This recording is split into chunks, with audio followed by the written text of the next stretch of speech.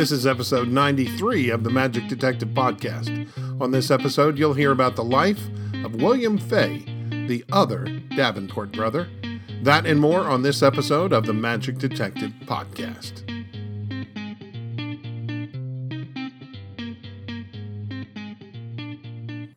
Hello and welcome to the Magic Detective Podcast, your podcast home for magic history.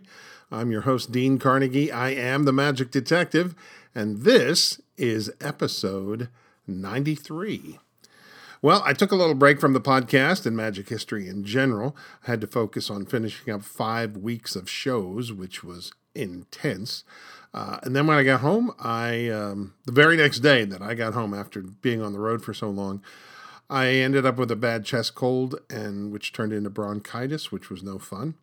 But fortunately, back in the summer, I was able to finish the Tony Curtis podcast, and I really wasn't able to do anything else because all my research material was back in Nashville, and I was in Virginia, so everything else kind of had to wait. But one of the things I did do while I was away, and this is just kind of a fun magic history thing, is I took a deep dive into a particular trick, the thumb tie. And, of course, it's gone by various names over the years, but I was very interested in it because I very recently saw a video of Alan Shaxson performing that routine, and I really liked the way he had his thumbs tied. It just frankly looked impossible. And I got to thinking about other people that did the thumb tie as well, like Willard the Wizard, who was known to have, again, an impossible-looking thumb tie. And when I say impossible-looking, his thumbs were tied in such a way that there was no way that he could do the various, I'm just going to call them manifestations, because essentially that's kind of what this particular effect is. It's sort of like a magic effect out of the spiritualism world, really. But it's now a stage trick. But how the rings pass through, or how poles pass through your tied thumbs, it's just remarkable. And so anyway, so I did quite a bit of research on that and found out that there are quite a few methods using wire, using zip ties, using rope, using lots of things. So it's certainly had its share of variety in that regard. And also it was fun to find some of the different bits of business that have been done over the years, many of which have been lost, no longer done. It's not a particularly popular trick today, mainly I think because it's also not a particularly easy trick to do.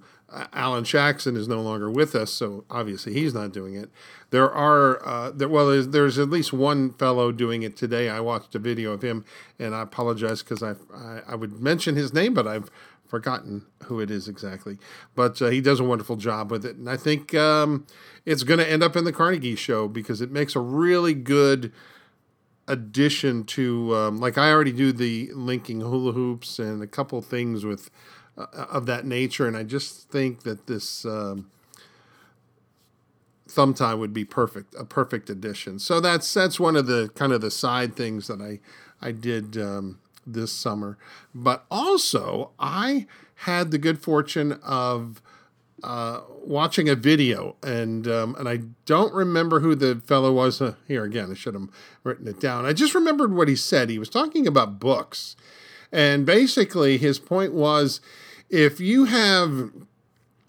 read a book 10 years ago, 20 years ago, you might want to consider picking that book up today and reading it with new eyes. And the point is essentially, you're not the same person today that you were 10 years ago or 20 years ago. Yeah, I mean, there's going to be a lot of things that are still the same about you, but in regards to being a magician or a magic historian, you're going to have learned a lot more over the years. If you're a magician who does magic, your skill level, I would assume, is going to be a lot larger, a lot stronger, a lot better. If you don't do sleight of hand, that regardless, maybe you've done, in the last 10 years, the last 20 years, several hundred shows, you're going to be a different performer than you were when you first read this book. So the idea of going back and looking with new eyes at some of this older material, I just thought, what a great suggestion. And, and all of us out there that are magic historians, and even those that are just starting to get into magic history, and you look at your shelf and you go, well, I've got a few books, or, some of us, thousands of books. Well, there's a bunch of new material for us that we can take a look at and examine. And I know one of my favorite books was Mike Caveney's Carter the Great book. I remember when I first read that and just devoured it. And I'm going to have to dig it out and go through it again because it was so much fun to read the first time. I know looking at it a second time with the newer eyes is going to be great. So it's a little bit about what I was doing this summer when I wasn't able to really do much with the podcast. So let's get into today. Our topic today is a little obscure, but if you know frankly, if you know a little bit about magic history, you've probably heard his name. If you've heard of the Davenport Brothers, you probably know this person's name.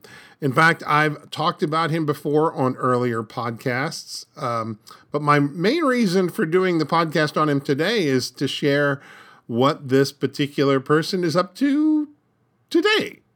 Yeah, you heard that correctly. And you'll have to wait to the end of the episode to find out exactly what I'm talking about. But let's go ahead and get into today's episode. Our feature today was born William Marion Fay in Darmstadt, Germany in 1839.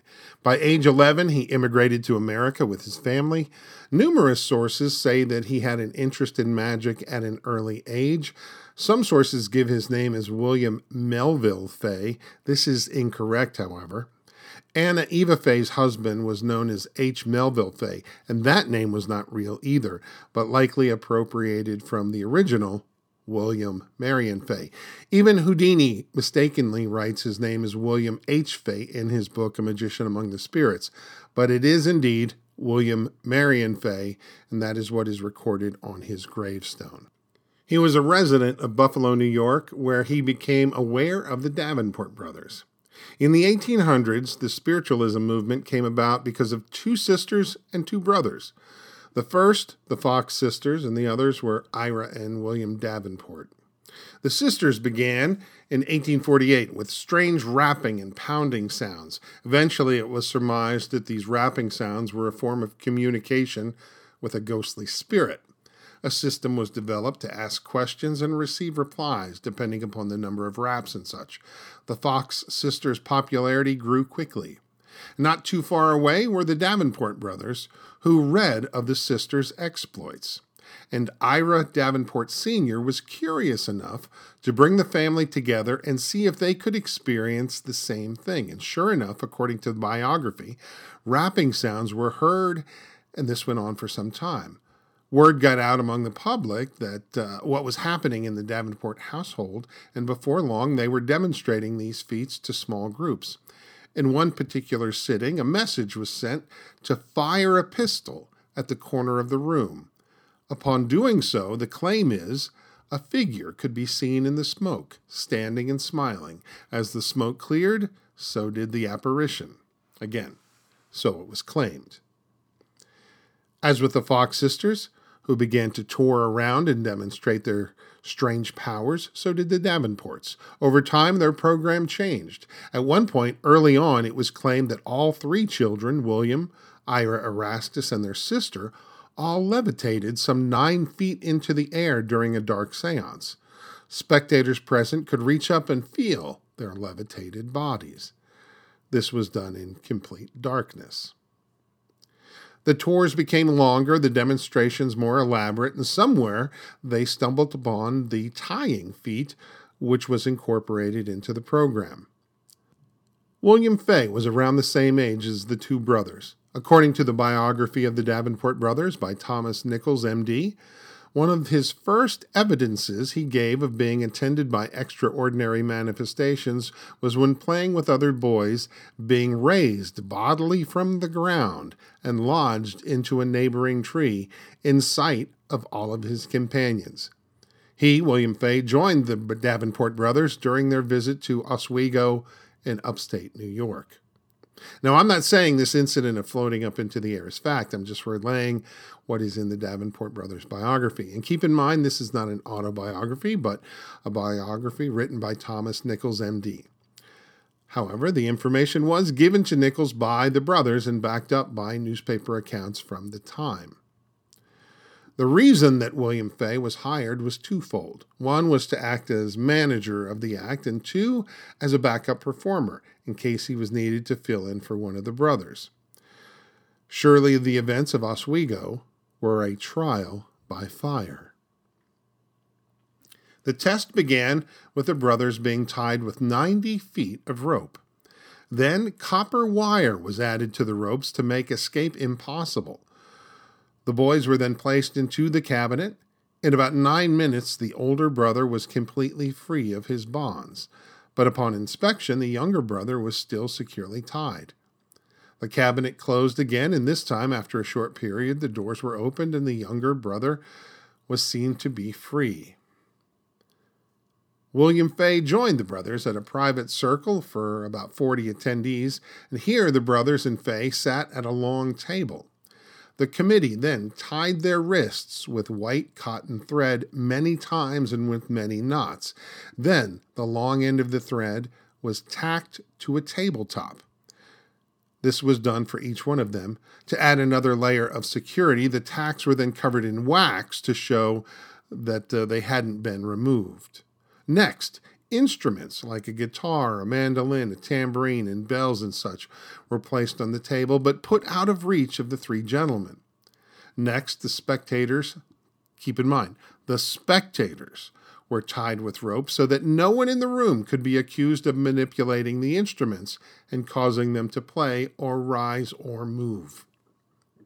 And yet, when the lights were extinguished, that is exactly what was heard: strumming sounds, ringing sounds, and the like. When the lights were brought back up, the three gentlemen, the Davenport brothers and Fay, were seen to be sitting quietly, still, with the ropes severely tied on their wrists, or in this case, the thread tied about their wrists. Their next seance would find them in deep trouble. It was a private seance, but in truth it was more of a setup, as even before the troupe began to do their thing, law enforcement interrupted the proceedings and arrested the Davenports and Fay. They were quickly brought before a magistrate and accused of performing without a license. Magicians, jugglers, circuses, menageries all required a license. The Davenports argued that they were presenting a concert because of the instruments. The judge, however, decided that they should pay a fine or be imprisoned. The Davenports, after a little bit of reflection upon the situation, decided to remain imprisoned as they felt their rights were being denied, especially the right of free practice of religion. They remained jailed for 29 days. The guards were very lenient and allowed them to have visitors and even conduct seances in their cells. There is no mention of William being arrested, but as he did start with them in Oswego, it's safe to assume that he was in jail with them as well. Houdini mentions in his book, A Magician Among the Spirits, that William Fay always kept an extra piece of rope hidden in his mandolin in case of emergencies. What were those emergencies? Well, it may be a situation where they were tied up and they weren't able to free themselves. They could cut their way out and then have that extra piece of rope to show that they, were free, but didn't cut themselves out. Kind of clever. Earlier, when I said that William Fay joined the brothers, I should clarify he joined the company. He was a backup performer to William Henry Davenport, who was known to be rather sickly, and he would slowly take over as company manager. He would learn all the aspects of the Davenport business, both the show and the business parts. The year was 1864. Eventually, Fay would replace the Davenport's father as manager, and the troupe would head over to England. In their programs, the two brothers were usually tied within the large cabinet, but it appears, if I'm reading this right, that Mr. Fay wasn't always in the cabinet as well, but sometimes tied to a chair outside of the cabinet. One particular sequence which can be credited to Fay is this. He would be tied to a chair. His legs would be tied to the legs of the chair, his wrists tied behind his back, totally immovable. The lights would be struck, and then a strange whizzing noise was heard. And only a few seconds later, he would yell, "It's off." Then the lights were brought back up, and Fay was still securely tied to the chair, but his coat was laying on a table in front of him. Next, a volunteer, a spectator from the audience, submitted their coat, which would be laid on the same table in front of Fay. The lights again would be turned off, and then that whizzing sound was heard. And just like before, when the lights came back up, the borrowed coat was found on Mr. Fay, who was again still tied securely to the chair. In 1869, a young man by the name of Harry Keller joined the troupe. It appears that he took over the managing job from William Fay. Fay was still with the company.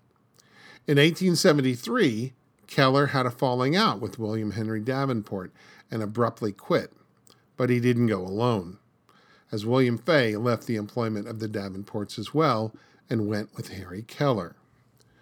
The two performers joined forces in the spring of 1873 and began to tour the United States, calling themselves Fay and Keller, probably because William Fay was older than Harry and probably had more performing experience.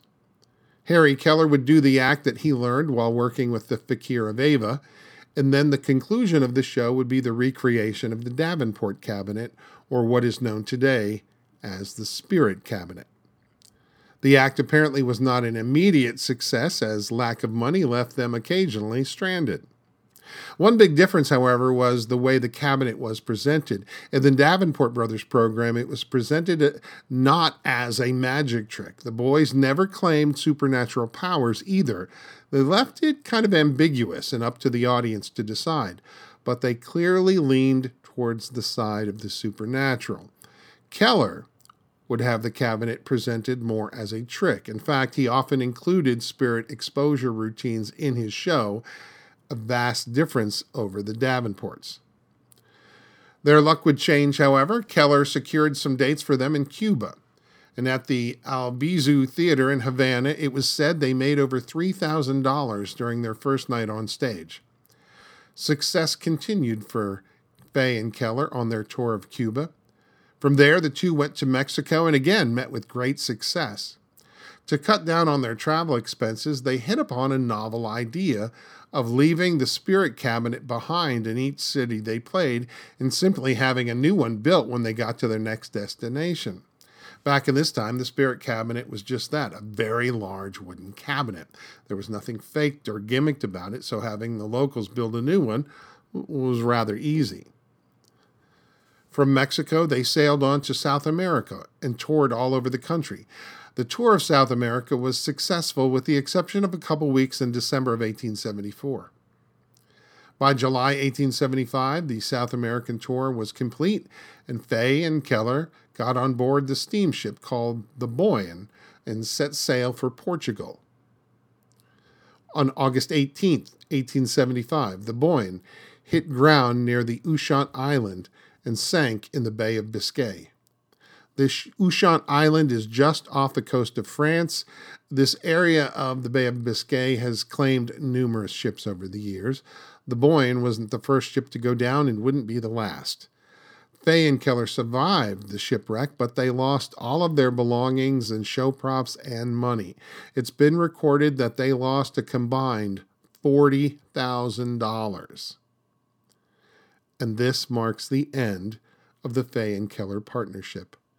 They both returned to England, headed their separate ways afterwards. Keller was determined to rebuild his act, so he went his way, while Fay lucked out and rejoined the Davenport brothers, who had just arrived back in England. They toured throughout England and then on to India, New Zealand, and Australia. In 1877, William Henry Davenport, who had suffered from poor health for years, died in Sydney. His brother, Ira Davenport, returned to the United States. William Fay then returned to Australia and settled down in Melbourne.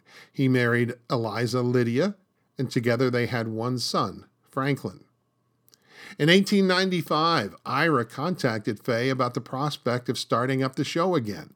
This time it would be Davenport and Fay. The Sphinx magazine mentions that at one point, Davenport and Fay, as well as Harry Keller, were all performing in Washington, D.C. at the same time, though Keller's act was anti-spiritualist and even put down the Davenports as part of the cabinet routine.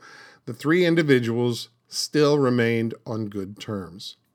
Sadly, Davenport and Fay was not a big success. Either the performances were below the standards of their youth or just behind the times. Whatever the case, they threw in the towel rather quickly. Ira retired to Mayville, New York. William Fay went back to Australia. Whenever Harry Keller was on tour in Australia, he would make a point to visit his old friend and partner. One year he spent Christmas holidays with the Fays. Houdini also visited William Fay in 1910. And I have a feeling there's a lot more to learn about William Fay in the letters that Houdini wrote following that visit.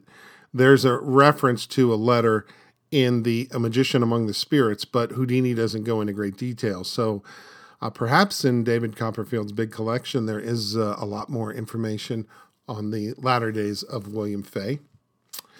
William Fay invested in real estate. One source says he raised sheep. Another said he opened a general store. But the end result of it all, he became rather wealthy. William Marion Fay died on July 16th in 1921 at the ripe old age of 81. He was buried in the Melbourne General Cemetery along with the rest of his family. Now, you might think that's the end of it, but no. Fast forward to 2023, in fact, only a short time ago. I was contacted by a relative of William Fay, a descendant. She shared with me a most unsettling situation. She also revealed a couple things I found fascinating. Apparently, William, back when he was alive, wrote a book of his exploits for the family. This book still remains in the family's possession, and from what I'm told, is highly guarded. Even the woman sharing this information said she's not been allowed to read it, as family members, well, the ones that have the book, refuse to let it out of their possession. She also has some articles belonging to Fay artwork, furniture, even the bed he slept in. She claims sleeping in that bed will give you the wildest dreams of your life. I can only imagine. But that is not the craziest thing. Back in May of 2023, she was caring for her 90-year-old father. While at home, the lights in the house went out. Now, she went outside and noticed that all the street lights and all the lights on the other houses were still on. She walked back in and the lights came back on, but now were flickering. The TV was turning off and on. The lights upstairs, which were previously off, were now suddenly on. She ventured upstairs to turn the lights off, and the moment she got up there, the lights went off again, on their own. When she would walk back downstairs, they'd all come back on. This began to happen all over the house. Various rooms would be bright with light and then suddenly dark. An alarm on the refrigerator that lets you know the door has been open started going off, except the door had been closed. This continued for some time. It continued until she had had enough. Rather than be scared or elated, she was pissed. She yelled out some profanities directed right at the spirit of her ancestor, basically saying to knock it the F off. And to her surprise, all the manifestations stopped at that very instant, and things went back to normal. No explanation for what caused this craziness. Now, that's a great story, but she also had the wherewithal to video part of it, and I've seen the video, and it is crazy wild. So, William Fay is apparently still out there trying to entertain, at least in some capacity. And it sure makes for a great tale. one without an explanation. And you can believe it or disbelieve it. It doesn't matter. It's still a great story. Though I would suggest if it happens again, they might want to call an electrician. And that, my friends, is going to do it for this episode of the Magic Detective Podcast. And by the way, if you enjoy the podcast, please consider giving it a like or a thumbs up or a 5-star review or whatever your provider allows. And I will be back very soon with another episode very, very shortly. Trying to get a couple more episodes in before we start season 6 in late October. Until then, I'm Dean Carnegie. I am the Magic Detective. Thank you for listening. Please be well and stay safe.